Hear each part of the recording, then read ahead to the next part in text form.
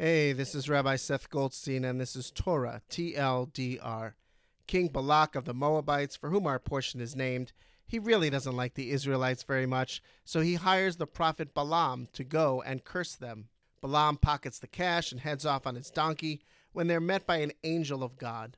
Balaam doesn't see the angel, but the donkey does, and she stops in her tracks. Balaam is furious until finally, as the text says, God uncovers his eyes and he sees and understands what he is really meant to do. So he goes off and instead of cursing the Israelites, blesses them. How many of us, like Balaam, are headed down a path of just doing the things that we think we're supposed to do or are told we must do, rather than determining what it is we really want to do? How many of us are living a life based on a vision of what we think we're supposed to be, rather than who we truly are? Sometimes it is us who needs to have our eyes uncovered so that we can discover our true needs, desires, and interests, and not the needs, desires, and interests that we think we're supposed to have. Shabbat Shalom.